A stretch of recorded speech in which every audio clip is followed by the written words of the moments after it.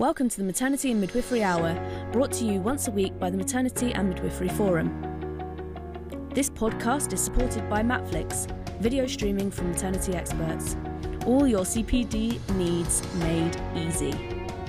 If you need to get your revalidation done or have a student project to complete, Matflix is the one-stop shop.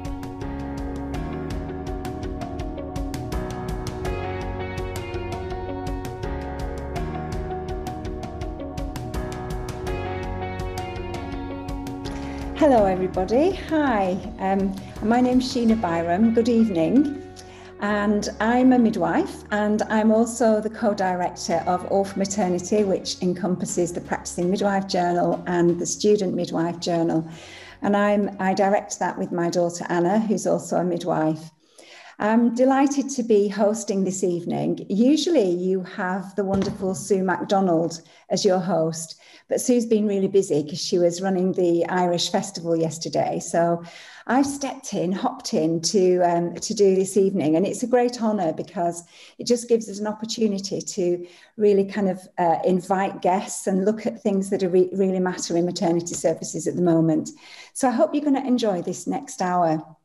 As you can see, we've got amazing guests with us tonight, and I'm so grateful to them for joining us to actually honour midwives and honour maternity workers in their quest to deliver maternity services, because this evening is going to be all about how we nurture and care for and support each other and those who are providing maternity care. So, and look after ourselves too, how we really take care of what we're doing. So first of all, I'm going to introduce Fatima Ghauoch, who is a passionate Italian-Moroccan midwife. Give us a wave, Fatima.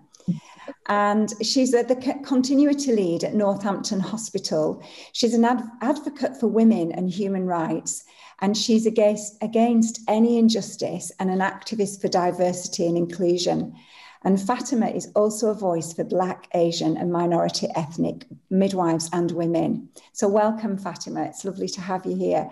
And right next to her is the wonderful Sam Tennyson. And Sam is a continuity of carer team leader in the same hospital, Northampton Hospital. She's the founder of Mpilo, which is the voluntary life project that supports Mpilo maternity in Bulawayo, Zimbabwe. I hope I've said that right. So Sam is a passionate midwife who's keen to support women and colleagues alike. And I'm lucky enough to have met Sam a couple of years ago at a conference in Northampton. Then we've got Louise Speakman. Give us a wave, Lou. Hi. Lou is a midwife educator and empowerer of midwives and future midwives. And she's been a midwife for 15 years, 9 of them spent in practice education and service improvement. She's now a midwifery lecturer at the University of Central Lancashire, but she's got an absolute keen interest and passion for leadership. And she looks after and supports many, many other people. And lastly, we've got wonderful Becca Moore, who's a consultant psychiatrist, and she's the co-founder of Make Birth Better. If you don't know what that is, it's one of the best resources for women and birthing people and families, and also for maternity care workers to help us to make birth better, what it says on the tin. So Becca's passionate about self-care and remaining emotionally well to do our demanding jobs, and she prescribes many self-care tools alongside therapy and meditation to those she works with.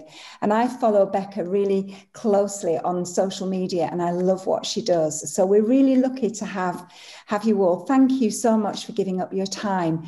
And before we move on to your talks, I wonder if I could just quickly ask you each if you'd managed to get a moment of the week. This is something that Sue usually does, and she asks guests if they've got a particular moment where they want to share with anybody that's listening. So Fatima, shall we start with you? Absolutely. Particular moment, I think just realizing how important to have next to you someone who can make stronger your strength and can heal your weaknesses. Fantastic. That's wonderful. Thank you so much for sharing with us. And Sam? I love listening to music of all genres, but my particular one is gospel music. So on Sunday, I was listening to this song that took me way back to when I was 16. I could remember when I was 16, and it talks about anchoring your faith in God. So I was just remembering at that young age that I used to love that song and thinking about anchoring my life in God. And it so matters now when everything is just looks like everything is crumbling down, that I've got that faith that I can anchor my faith in God. So yeah, that was my best moment of the week. Listening to that song just took me back a bit. Oh, isn't it amazing how music can really bring back those emotions, whether it's spiritual or whether it's a memory. But it's just, yeah, I find it quite incredible, really. I love listening to music. Thanks for sharing that with us, Sam. Were you in Zimbabwe when you were 16? Yes, I was. Yeah. So a lot of memories there. Yeah, I'm sure. Wonderful. So over to you, Lou. Well, other than this is quite a highlight of my week. And the fact that we've started tiling our kitchen after 2 years. I think my actual true highlight of the week was today when I was doing breastfeeding assessments with some final year student midwives, and it was just the absolute joy of realizing that they're very close to finishing and becoming midwives, but they already were actually being midwives. And it was really, really lovely listening to them not just answer questions about the BFI audit that we were doing, but just all of the extra holistic care, and their philosophy was just shining through during those assessments. And it just really made me feel so proud and happy for them, but also for the women that they'll be touching, and the care and all the lives that they're going to change. So that was a really lovely moment, seeing them go from very unsure to, actually owning and even talking to them about themselves as, I'm a midwife now. It was lovely. Wonderful. Thank you, Lou. That is exceptionally wonderful. Thank you. Well done for doing that job as well, for supporting our future midwives. Thank you. And Becca? I'm going to be greedy and have two very quickly. So one is that a lovely woman that I've been working with for a long time, who's had very difficult time with sleep. I spoke to her today, and she just for the first week in 10 years had 7 hours sleep a night, and just felt absolutely amazingly different. And that just made me feel so unbelievably happy that she was sleeping and feeling so much better for it. And the second is that we very rarely get snow in London. And so I went for a very early walk with my puppy. It was quiet, the sun was coming up, and listening to the crunch and the crackle of the snow was just really beautiful, because we just don't get very much snow in London. So those are my highlights. Oh, thank you for sharing those with us. That's brilliant. I love hearing. And yeah, I've seen all the snow in London. I've got family in London, and it is quite exceptional, isn't it, to have that there. So thank you. I suppose what I'd like to do now is just what Sue normally does, and I'm going to follow in her footsteps, is just to give a quick overview of what news has kind of hit my screen and hit my kind of antennae this week. Because first of all, I want to say thank you to all of you, midwives, student midwives, doulas, obstetricians, anyone that's working in maternity services, just to say thank you for the incredible amount of work that you're doing. It's hugely pressured, and we can read and see all about that on a daily basis. And this is for you. This evening is for you. But the news this week has been really kind of, constantly talking about the vaccinations increasing. So that's good. I haven't had mine yet, but I'm looking forward to it. The launch of the National Inquiry into to drive action against racial injustice in maternity care, led by Birthrights, and that was launched this week, and there's an amazing expert panel. And then in Brighton and Sussex Maternity Services, they've launched their first clinical and language guidelines supporting trans and non-binary birthing people, which is, we think, the first in the country. So that's very exciting as well. So those are the things that have kind of got my attention this week, and I'm sure that hopefully that you know about those things too. I'm going to share my screen for my last little bit of news, and also can't find it now. Where are we? Here we go. I just want to share my moment of the week with you before we hand over to the first speaker. And this, of course, yes, is to say thank you to all of you midwives who are and student midwives, and as I said, anybody working in maternity services. And this photograph was actually taken by Dr. James Kent, who works in London and lives in London. And he's obviously a photographer as well. And this is what he said: "I shot this photograph of my wife and her midwife moments after our daughter was born. Charlie," that's his wife, laboured on her own for most of the night, receiving support on the phone from her doulas and using the birthing techniques she had learned throughout her pregnancy. Thankfully, her midwife and I arrived just in time to witness Charlie birthing our baby on the antenatal ward. Throughout the entire pregnancy, I'd wanted to capture a photograph of Charlie that encapsulated the strength and bravery that she and so many other pregnant women have shown throughout the pandemic. I knew as soon as I took this photograph that this was the image I'd been looking for. It felt like I was documenting the final moments of a powerful journey that in many ways was just beginning." And what James says is this is a project in its early stages, but he's already been interviewing and organising photo shoots with women whose experiences of getting pregnant, pregnancy and pregnancy loss have impacted on by the pandemic. He's hoping to drive change and raise awareness relating to the way the pandemic has made these experiences more challenging than ever. If you want to get in touch with James, he's there on Instagram under Dr. James Kent. And under Jack Photo. So please do get in touch with him. And I just think this photograph really, for me, it gives me goosebumps, and it really kind of makes me think about how incredible you are all of those of you working in direct contact with women and birthing people and families, how you're all doing amazing work. So thank you for that. And now what I'd like to do is hand over to Fatima and Sam. So the screen is yours. Thank you, Sheena. I'm going to share it now. Okay.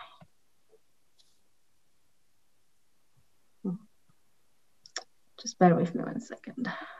Okay.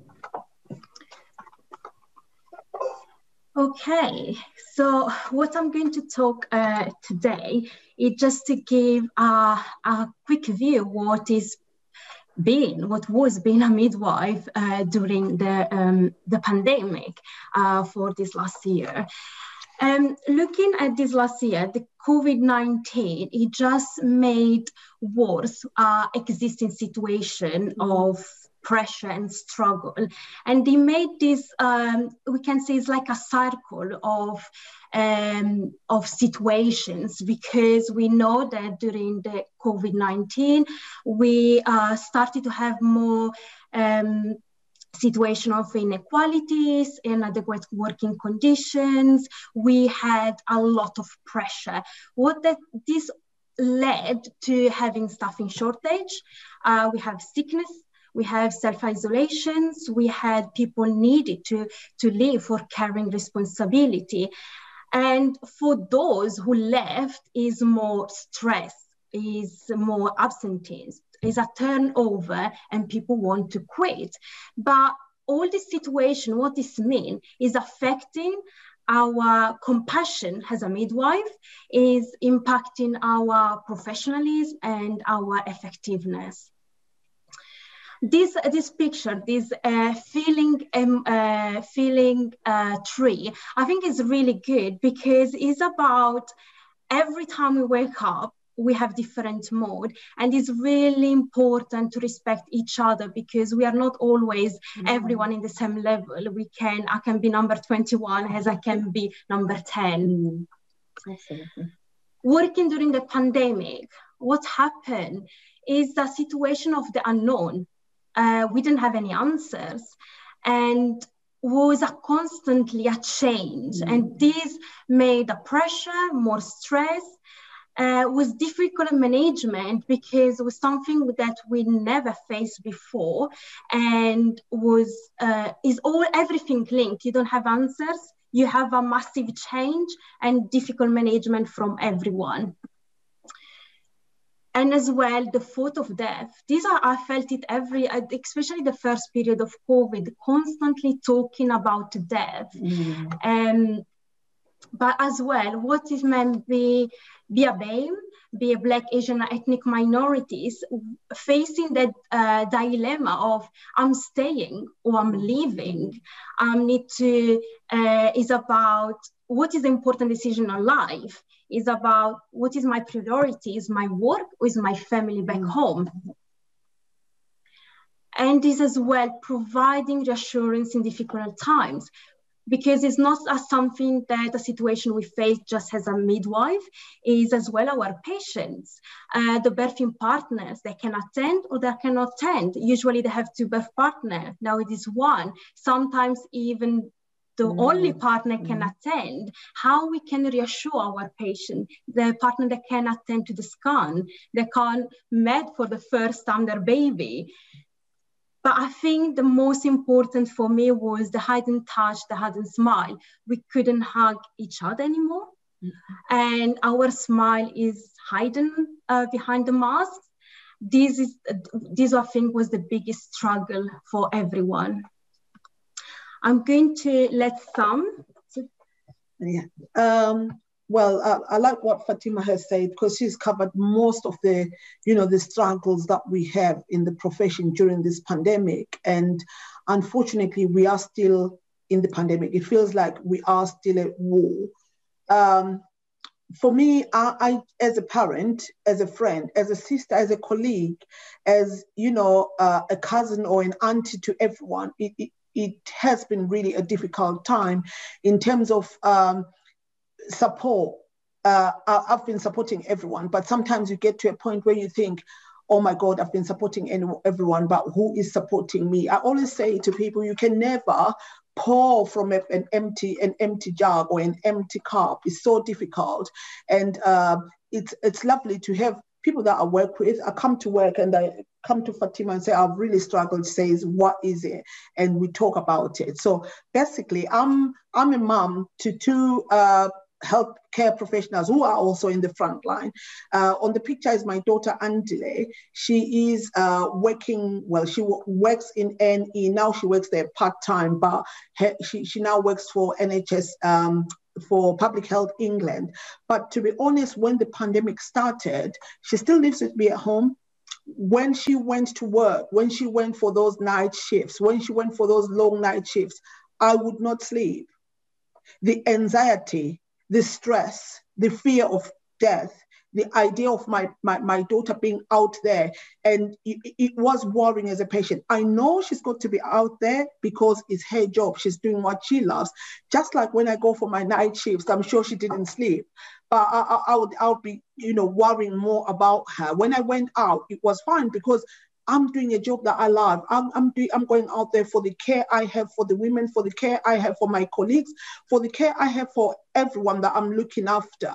But to be honest, you come back home in the morning and Andile is going to work. You're thinking, oh my God, what if? It's not just Andile. My eldest is also a nurse in a different capacity in mental health. Again, COVID has been everywhere. I'm a person that comes from a family of healthcare professionals. So all of us in the front line, you're just constantly thinking, oh my God, what's going to happen? Talk about burnout. You get to a point where you think, I can't do this. I really cannot keep going. But the love for the job, the love for our women, just that idea to make a difference. We go out every day and we continue to be at this war, and we continue to want to make the difference for our women. And, the support has been amazing. At my workplace, I would like to say, although sometimes we've been very short-staffed, we have been able to support each other and we keep holding each other's hand. So there's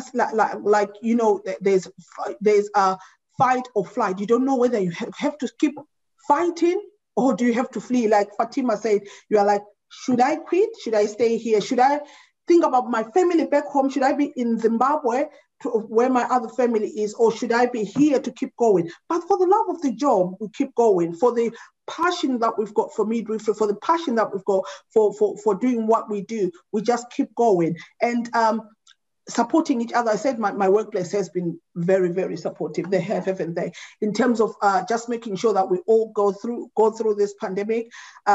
and I've just said, if you help me to keep my crown on as I support you to keep yours on. So basically we've been each other's comfort. How are you doing today? Just having someone asking you how you are doing, although they know that you're not doing that great, because at the end of the day, the pandemic is here and it keeps going. Now there's questions about, okay, what do we do? We are from the BEM background, me and Fatima are from the BEM background, and then you get women coming to you that are also from the BEM background, because we look after women from the BEM background in our teams. They ask you about the vaccination. What do we do? Should we or should we not? And as healthcare professionals, yes, we know we should. And then they get the social media coming and saying, maybe you shouldn't. So it's just really trying to teach women, or trying to teach our colleagues, even to teach our families, because it's a new thing. No one knows which way they should go. And there's just all those issues. And to be honest, they do play a lot with your mental health. They play a lot with how you feel. You don't know whether you're, what like again, to fight or to flee. It's always there. So my main point in this is, if as healthcare professionals, or as midwives, or as nurses, or anyone who's out there in the front line, if we just continue fixing each other's crowns, because our crowns are probably, most of our crowns are sort of hanging halfway, but with the good stuff, with the good support, we can actually fix each other's crowns. And yeah, I think in the nutshell, that's what I think. Oh, thank you. In the last slide, I wanted just to give what we identify as kind of solutions, because during this last year, as Sam said, teamwork was everything. Like, the only thing made us going to do 12-hour shift is the hope in your colleague. Supporting each other, because trying to make that work condition better. And I think it's really important, the listening. We need empower the staff. We need to make them feel are a part of the change. They can shape the culture. They can take decision, part of the decision. This was what was really needed during the COVID. And as well, the fairness. We need equity. We need more proactive approaches to diversity and inclusion. And as well, to encourage the midwife to stay, giving them more opportunities of learning, development. But what we really need, we need compassionate leadership. This is what is really needed, because when you have compassionate leadership, you support, you listen, and you empower. As a midwife, we empower our women. As the leaders, we need to empower our staff. Thank you. Thank you so much, both of you. Thank you for that incredible insight, not just into what it's like working in maternity services, but also because you've got your families that you're worried about and thinking about as well, like Sam, your daughters. And do you know, you've really given us a broad sort of overview of what it's like, the tensions, the fear, and the distress really affecting you on a daily basis, but the importance of looking after each other really came over strong. And I think the crowns are falling off. They're like wobbly, aren't they, most of the time? But that's a really good analogy, isn't it? And really good kind of thinking. Yeah, look after each other's crowns, because everyone needs that, don't they? So thank you.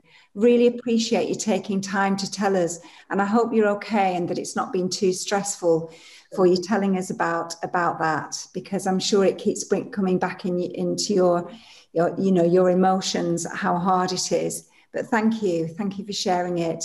So over to you, Lou, now, please. If you could tell us about. Hello, thank you.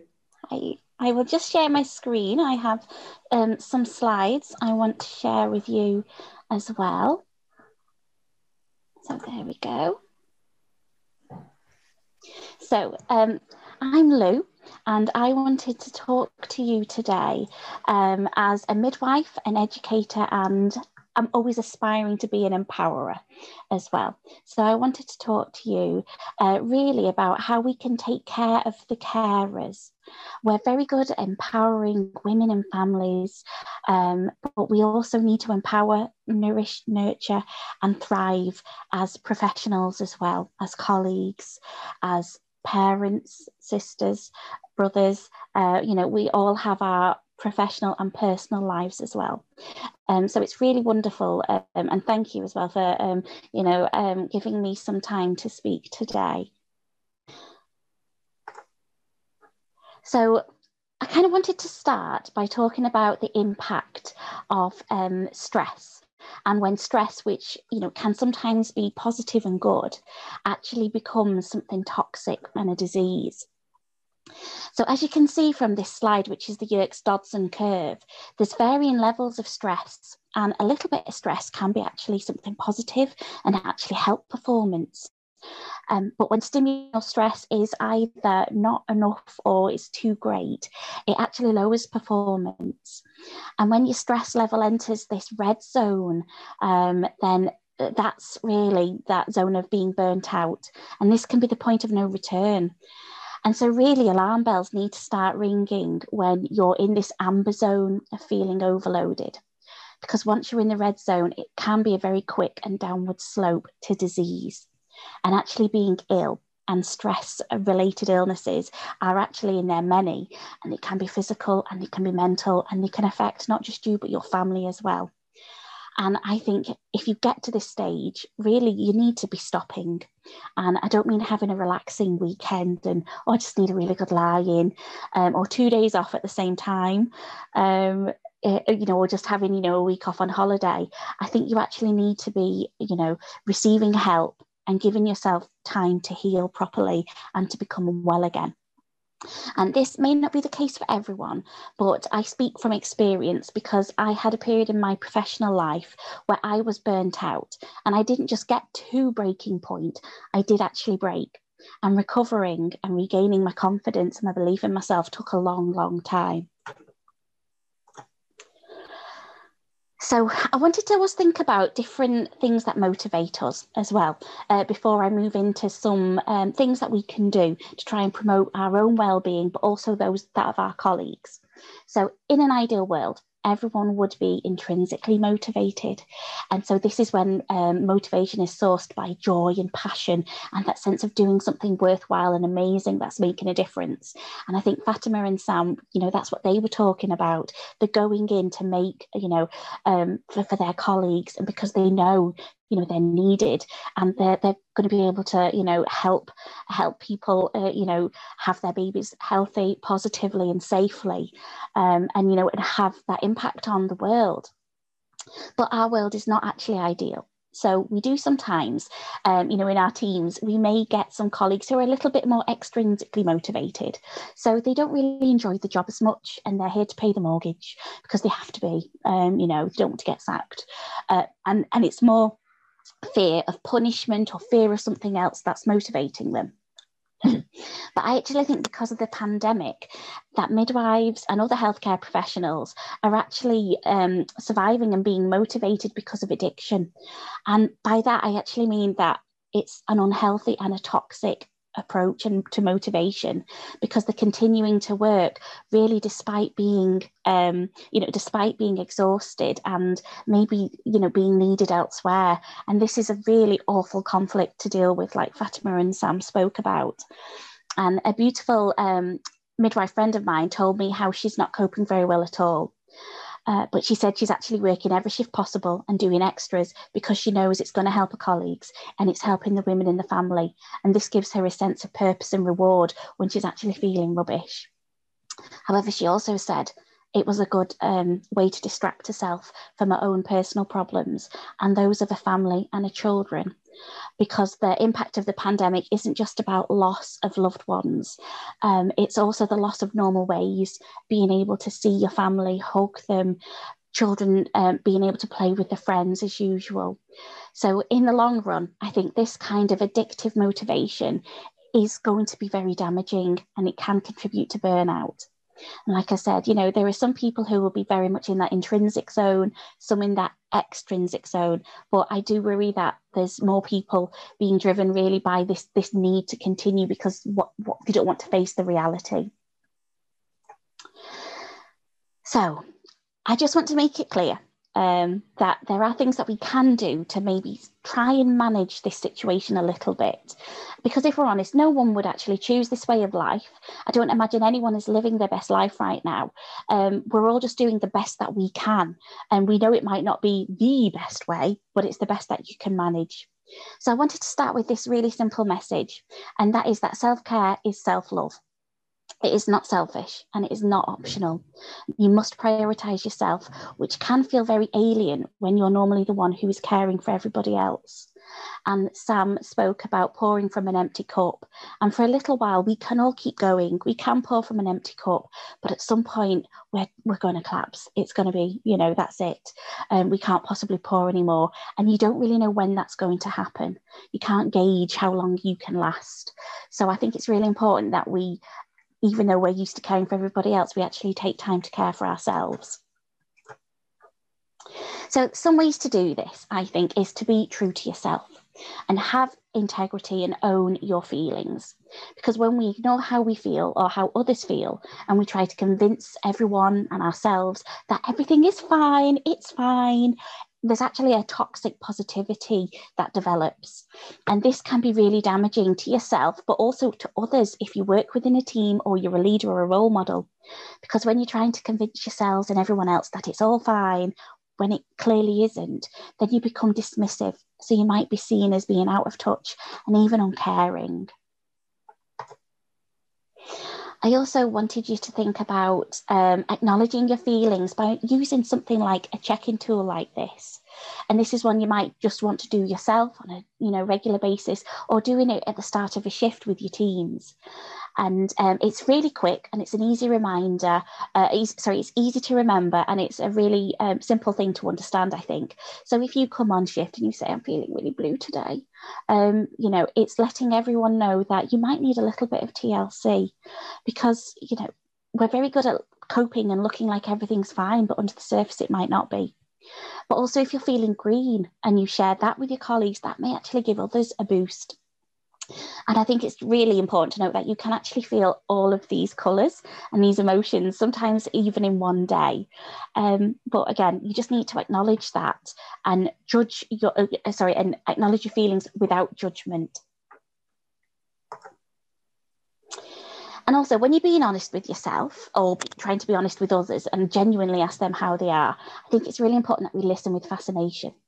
And we do this so often with women and families. We make them feel so special and like they're the only person we're talking to and interested in, even though we might actually be really, really busy. So please listen to yourself and to others with the same level of fascination. Another thing I think you can do is small acts of kindness, and both of you will benefit from this. You feel good by doing a selfless act and possibly making somebody else's day better, but they also feel good because they've been noticed, they're feeling valued, and then they may actually go on and do acts of kindness for somebody else, and then they may for somebody else. And so from one small pebble of acknowledgement, a really large ripple effect can start. And one way we encouraged to actually do this at a recent Midwifery Ambassadors event was to encourage midwives to act. And by act, I mean to appreciate someone, and directly and in the moment, and then to also commend them to others and share with other people how amazing that person was, or what they did that was so amazing that you thought was special and helpful. And when you're also appreciating them, in that moment, also encourage them to then tell others, and so that they teach others potentially about what it was that they did or what was so special, and it just becomes an infectious positive act. And I think it's really important to be your own best friend. Be kind to yourself and speak to yourself as if you were talking to your best friend or a loved one. Because if you were struggling to climb a mountain and your best friend or somebody who loved you was actually at the top looking down on you, and they could see that you were crying, or that they could see that you were distressed and really struggling, they wouldn't tell you that you were being pathetic or, speak to you negatively or put you down in any way. What they'd do is they'd help you up, and they'd speak kindly and gently to you.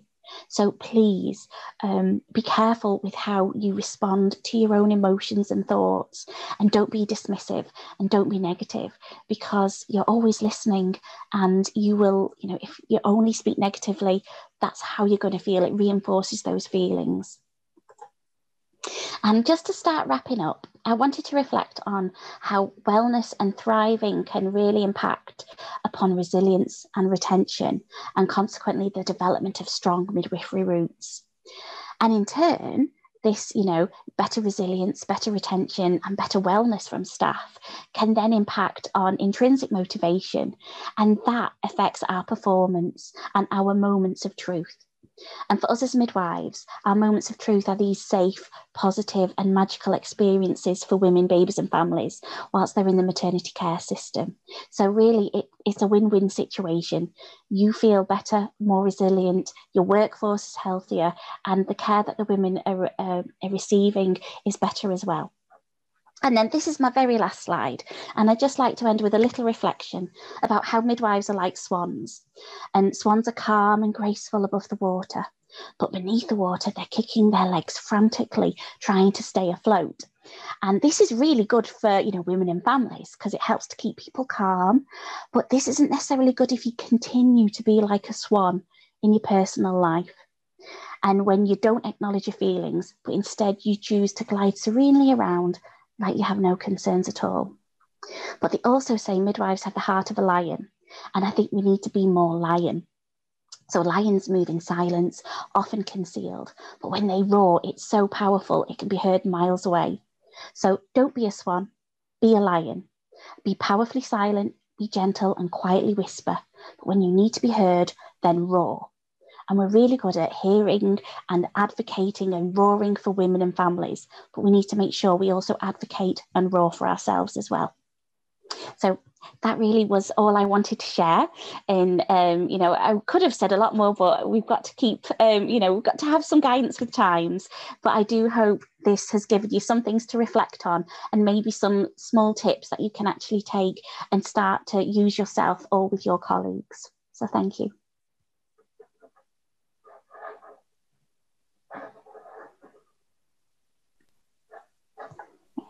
Thank you, Lou. I actually had myself on mute there, so that was very, very helpful, really, just for everyone. I think thinking about self-care is so important, isn't it? Because sometimes we do keep going, and we do that for very many different reasons. Sometimes it is distraction, and sometimes it's because we don't know what else to do.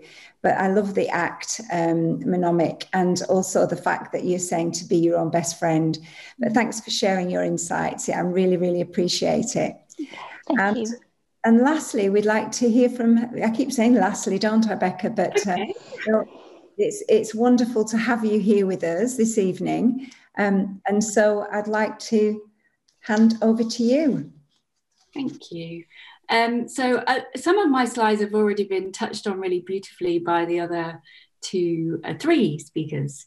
So I will kind of perhaps zip through some of those and then talk about the self-care part. But, obviously what we've been thinking about is the psychological impact of caring for others, which is what we do day in, day out as healthcare professionals. But clearly the last 18 months that we've lived through has really added to the burden of that. And, you talked beautifully about compassion fatigue and burnout. And there are lots of different ways that we can feel harm at work psychologically. And it might be one event, or it might be lots and lots of little tiny events that sort of build up over time. And we can, that might be trauma, vicarious trauma, post-traumatic stress. And I think moral injury particularly is one at the moment that's really important, because we are working in different ways and being asked to make decisions and choices at work that we have perhaps never been asked to before. And it can feel like something that we would never normally choose to do. So there's a lot of different ways that we can be feeling harm. And so that's why it's so important that we're looking after ourselves and protecting ourselves as well. Let's see if it will let me. Okay. So we talked a little bit already about compassion fatigue, and that might show at work or at home. And that's the sort of not being able to pour from an empty cup, just feeling like you haven't got anything left to give, really, like you just can't have your normal level of compassion or kindness. And I think, that's quite common for all of us at points. I know sometimes that I can feel it, and I know that then I need to take a break, I need to take a pause, I need to take a week off, because we're all carrying things that are very emotionally heavy in the work that we do. And I think we all, by nature, are people pleasers. We always want to do more. We want to go the extra mile, but that mustn't come at the expense of our own health as well. Burnout is another term which has already been discussed, and I think that's really, really common. If you look at the literature, it is in slightly higher rates for healthcare professionals than many other occupations, and that's just sort of feeling physically, mentally exhausted, like you've lost your drive, your enthusiasm, your motivation. Moral suffering is about making moral choices that you wouldn't normally want to do, that you're being asked to make choices. I suppose the easiest way to understand it at the moment perhaps is where there aren't enough ITU beds and somebody is forced to choose between two people who goes to that bed. That is something as clinicians that we would never expect to have to choose, and it can feel really shameful and really difficult. And I think moral suffering is something that it's really important to be aware of at the moment, because a lot of us are feeling that at the moment. Vicarious trauma is, something that existed pre-corona. There are high rates, unfortunately, in midwives and obstetricians. So essentially feeling that you're having some trauma symptoms yourself because of what you're witnessing or watching at work. And that might be witnessing a very difficult birth, but it might be also witnessing poor care, bullying, not feeling that you can report concerns to your managers. So it can be all kinds of different things that can lead us to feel that sense of trauma. And I think it's just really important for us all as practitioners to think about ourselves, because we bring our whole self to work. Very few of us are able to switch off and disconnect and come into work and just be at work and then just go home. We come with our histories, with our stories, with our narratives, with our family histories. And I think it's really good if you can just start to tap in about your own fears, your triggers, your emotional wounds, and how they might play out for you at work. Because the more you can understand those, the more you can think about, what do I need? What helps me? What do I need to protect myself and keep myself really emotionally resilient and robust at work? So I think it's really worth thinking about that, because often we haven't really particularly, and it's a good thing just to take a moment after tonight and have a think about, perhaps. So in terms of support for you, that's already been beautifully talked about, but these are just some more practical things about what you might do in the here and now, because sometimes it can feel like we do not have a second to take a pause on a busy shift. But actually, probably we can take 30 to 90 seconds, and there's a lot we can do in that time. So smile at yourself, smile at a colleague. That's a really quick, instant way to make yourself feel better. You can do a minute or two of breathing. Actually, if you breathe, let's say in for 4, out for 4, if you look at people's brains in scanners, you will see them start to change after 90 seconds of breathing. So you can reboot your emotional nervous system really quickly just with breathing. You might just feel yourself physically, push your feet into the floor, or push your bum if you're sitting down in clinical day like me, or just hum, sing to yourself. All those kind of things you can do very, very quickly as an immediate thing just to feel a little bit better.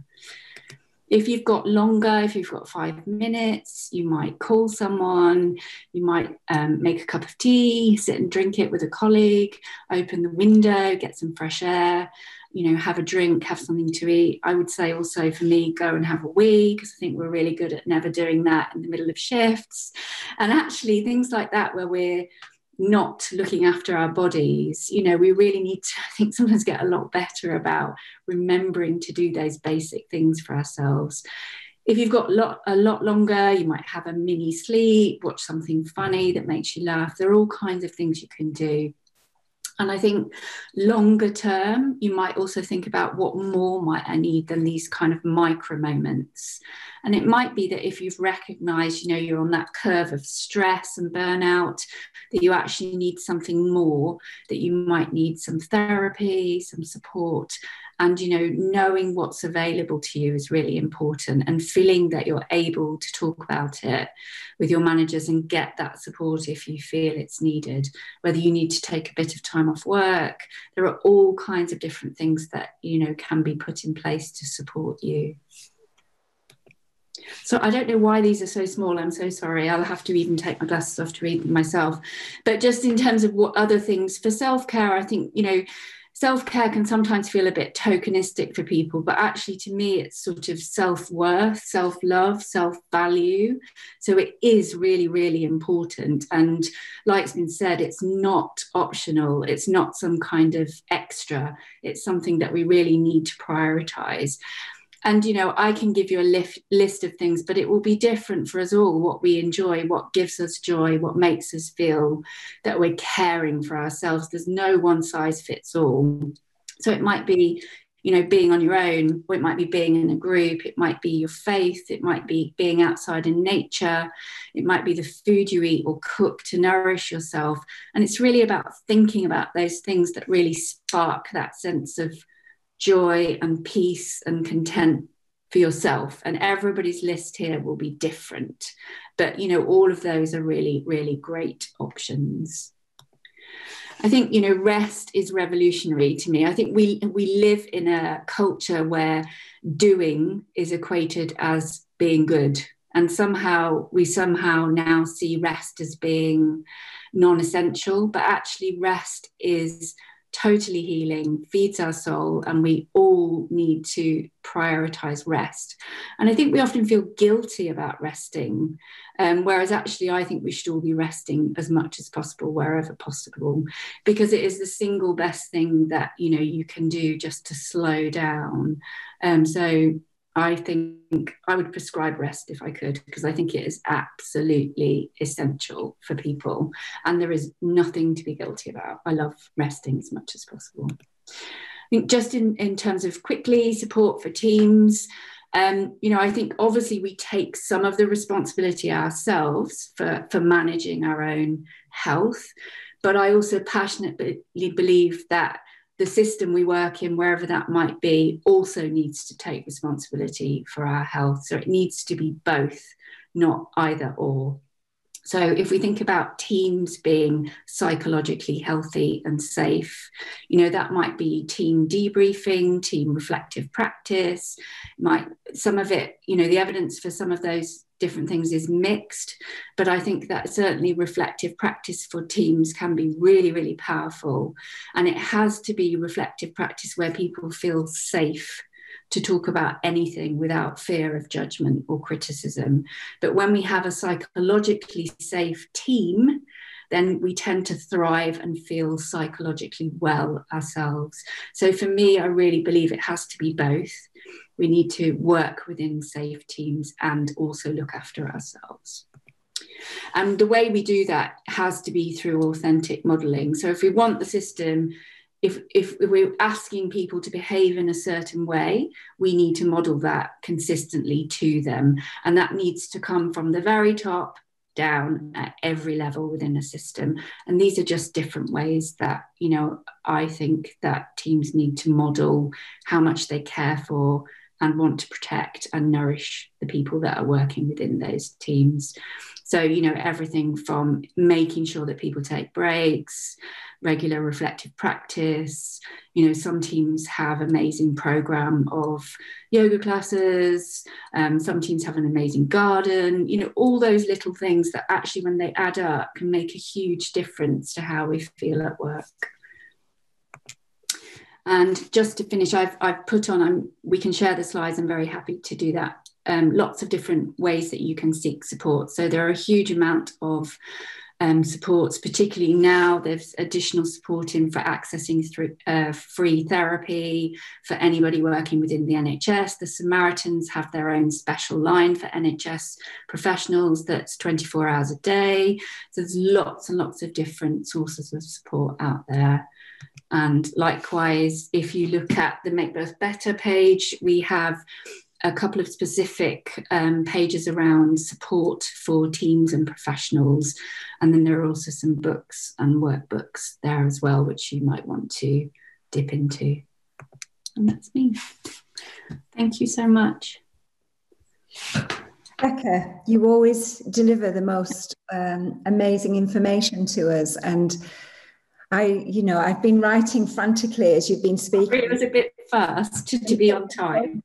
Well, no, I just think taking photographs of your slides because they're so useful, and I can share them obviously on social media. But things that really stuck out for me in your talk was rest is revolutionary, because we do feel guilty, don't we, when we're sometimes just feeling spent and we just need to lie down for a while or sleep for a while. And it's true. I love that. Rest is revolutionary. I'm thinking how I can use that. And authentic modeling, I love that as well. And I always think that sometimes when we always say, as midwives, not always, but very often you hear that, oh, they aren't doing this, or they're doing this to us. And I think we have to take responsibility sometimes to begin that change. I know it has to go from the top down, but sometimes we can spark that change by what we do. And there's ways of doing that as well, I know, and we haven't got time to go into it, but I just find it fascinating. I mean, your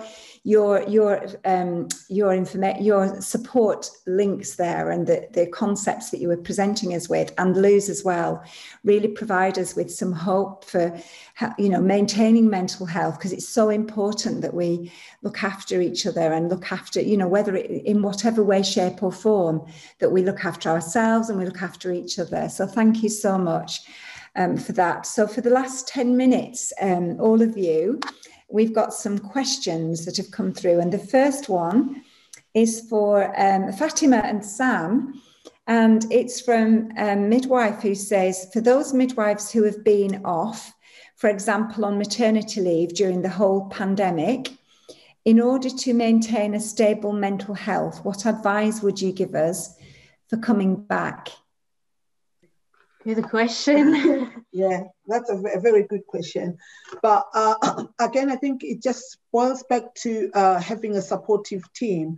Our trust has got a very good support in terms of mental health support in the hospital. So again, engaging with those platforms and just try and find a space where you can just talk to people. I know that being at home, watching all the news and watching all the social media, there's been a lot of negativity, and there's a new mom who is at home and coming back to practice. You're just thinking, oh my God, I'm going to bring this virus back to my baby. I'm going to bring it to my family. But again, it's just really seeking that support and just asking people to support and hold your crown, because we still have that crown. It still needs to shine. So we've got to just give you that support. And like I said, many hospitals have got resources for that. Yeah, absolutely. Yeah. Did you want to add anything, Fatima? And I completely agree with what Sam said. And I think is even for people not just out in maternity leave, but people that have been shielding for months, was really scary to come back again. But again, I think sometimes we need, I think as Becca and Louise said, it's just to share positive vibes out there with our colleagues and just support each other, and we can do it. Well, I hope that helps then to midwives who are coming back after having a baby or leaving for, being away for any reason. So thank you. I agree with you. I think there's nothing like support, and it's, before you go back, finding those support, finding where that is in your organisation is really good, isn't it? That's a good tip. Thank you very much, both of you. And a message from Sue MacDonald, who usually hosts this evening, and we love Sue. She said, "How lovely, Louise. Some great ideas for refreshing yourselves." And I thought that the point about toxic positivity was really helpful. Just wondered how you can recognise it in yourself, that you are needing help or rest, Lou? How can you reckon? Because I tend to be a very positive person. So how do I know if I'm being toxic or if I'm being authentic? Well, I think, I did personally, go through a dark time. And even though there was quite a lot of people who were surprised and shocked, I actually wasn't. But I was totally ignoring my instincts, and it was like this gut feeling, and at times, it would flare up, and these little flare-ups of anger or sadness or depression, anxiety, I just kept minimizing them and dismissing them, but they were like little warning signs. But I would just like totally dismiss it and go, everything is fine, you were just tired. So it was constantly finding a reason or excuse. It's just because you've got young children, it's just this, and it's going to be fine. And it was just that constant, I'll be fine next week, or I'll be fine next month. And I think it was just noticing that things were moving on as time progressed. And there was always another reason or another excuse for my kind of like my behavior and these feelings that I had. And I think, when you're having these little breakdowns and these little flare-ups, they're not actually a breakdown. I think it's a breakthrough. And it's like your body's way of saying, listen to me, listen. And I think you can get like very, very run down, quite a lot of illness. And again, you just dismiss it away. But I think in your heart, you kind of know that at some point, so it's just going to change. Something's going to stop. So I think it's actually being honest with yourself. And for me, it needed to become me finally actually learning and understand what being kind to myself meant. And for me, my New Year's resolution 2 years ago was be my own best friend. And I still remind myself of that daily, because if you saw somebody else struggling and you thought, no, they're not very well, but they're carrying on, you would try and nurture them and, give them a safe space to talk about it. So I think you need to do that within yourself. So I hope that answers. Thank you, Lou. Yeah, thank you. I'm getting messages as you're speaking from individuals that are saying they love what you're saying. So that's great. Wow. Thank you. That's really helpful. Somebody sent me a message to say that because we've only got 4 minutes left on the hour, which is doesn't it go quick?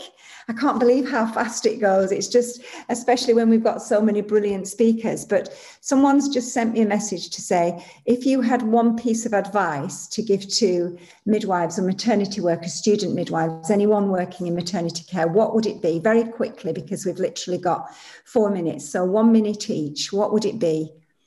Starting off with you, Becca. Sorry to put you on the spot. One tip. Tough question. It would be, don't be afraid to say no to things to prioritise your health. Learn to say no kindly and politely. Brilliant. You don't have to do it all. That's what I have to learn, Becca. And I guess you do as well sometimes. Yeah, it's a lifelong task for me. Yeah, like when I was asking you to come and join us this evening. Thank you. That's really important. Yes. Over to you, Fatima and Sam. One thing that you would, just a tip for midwives, anybody working out there. I think love yourself and heal yourself with kindness. Yeah, for me is remember that we are stronger together. Yay, that's really important. Yeah, we definitely are stronger together. Like even connecting with you tonight, it's all this that helps, doesn't it? It really does help. And yeah, love yourself, Fatima, really important. And that's what we've been hearing tonight, isn't it? Mm-hmm. Thanks. Yeah. And then lastly, Lou. Well, I think we're all very similar in what we're saying, but for me, it would be accept that it's a difficult time. And when it is difficult and everything is against you, you will not perform to your personal best. So if you think about an athlete who achieves their personal best, it'll be because they've trained really hard and they're at their peak physical form. They've got the right trainers. The track is perfect. The weather's perfect. They're in the right lane. Everything was aligned perfectly for them to do their personal best. But when we're kind of in a war zone, and that's how it feels at the moment, it's not the right circumstances to achieve your personal best. So don't be hard on yourself if you feel frustrated that you're not achieving a work level that you would actually want, or even a family level, and that work-life balance care. Just sometimes you just have to acknowledge that you can't change the circumstances. You are doing your best, but it doesn't have to be your personal best. It just needs to be sometimes good enough. Which is, we don't always like to admit, but sometimes it does. I know, and that's so true. And I feel like that myself sometimes. We've actually got a few more questions, but we haven't got time. And do you know what I've just realised, guys? I've been sat here with these microphones on my head for the whole hour, and actually, they're not even working. Your voices are coming out of my laptop. So these have been pointless. Anyway, I think I look quite cool, so that's all right. It's so funny because you can hear what everybody, the whole house can hear. Anyway, so thank you again, everyone, because it's almost time to close. I really appreciate it. As I've said before, you're giving your time up for others. And what I'd like to say to you is that you're making a difference. And tonight, joining us here, you've really, hopefully, potentially made a difference to all those people who are watching, not just now, but because it's been recorded, it will be shared widely on social media. And I know that there'll be so much gained from your expertise and time. So thank you for being so helpful this evening and giving us giving us all your sharing your journeys and your knowledge. I really appreciate it. And have a lovely rest of the evening. And I hope to see you all soon. Thank you. Thank you, Sheena. Bye. Thanks, everybody. Bye. Bye. Bye. Thank you for joining us for the Maternity and Midwifery Hour. This podcast has been made possible by the team at Maternity and Midwifery Forum and our CPD partners, Matflix. You can sign up at matflix.co.uk. This episode was edited and produced by Catherine Stewart of the Narrowcast Media Group.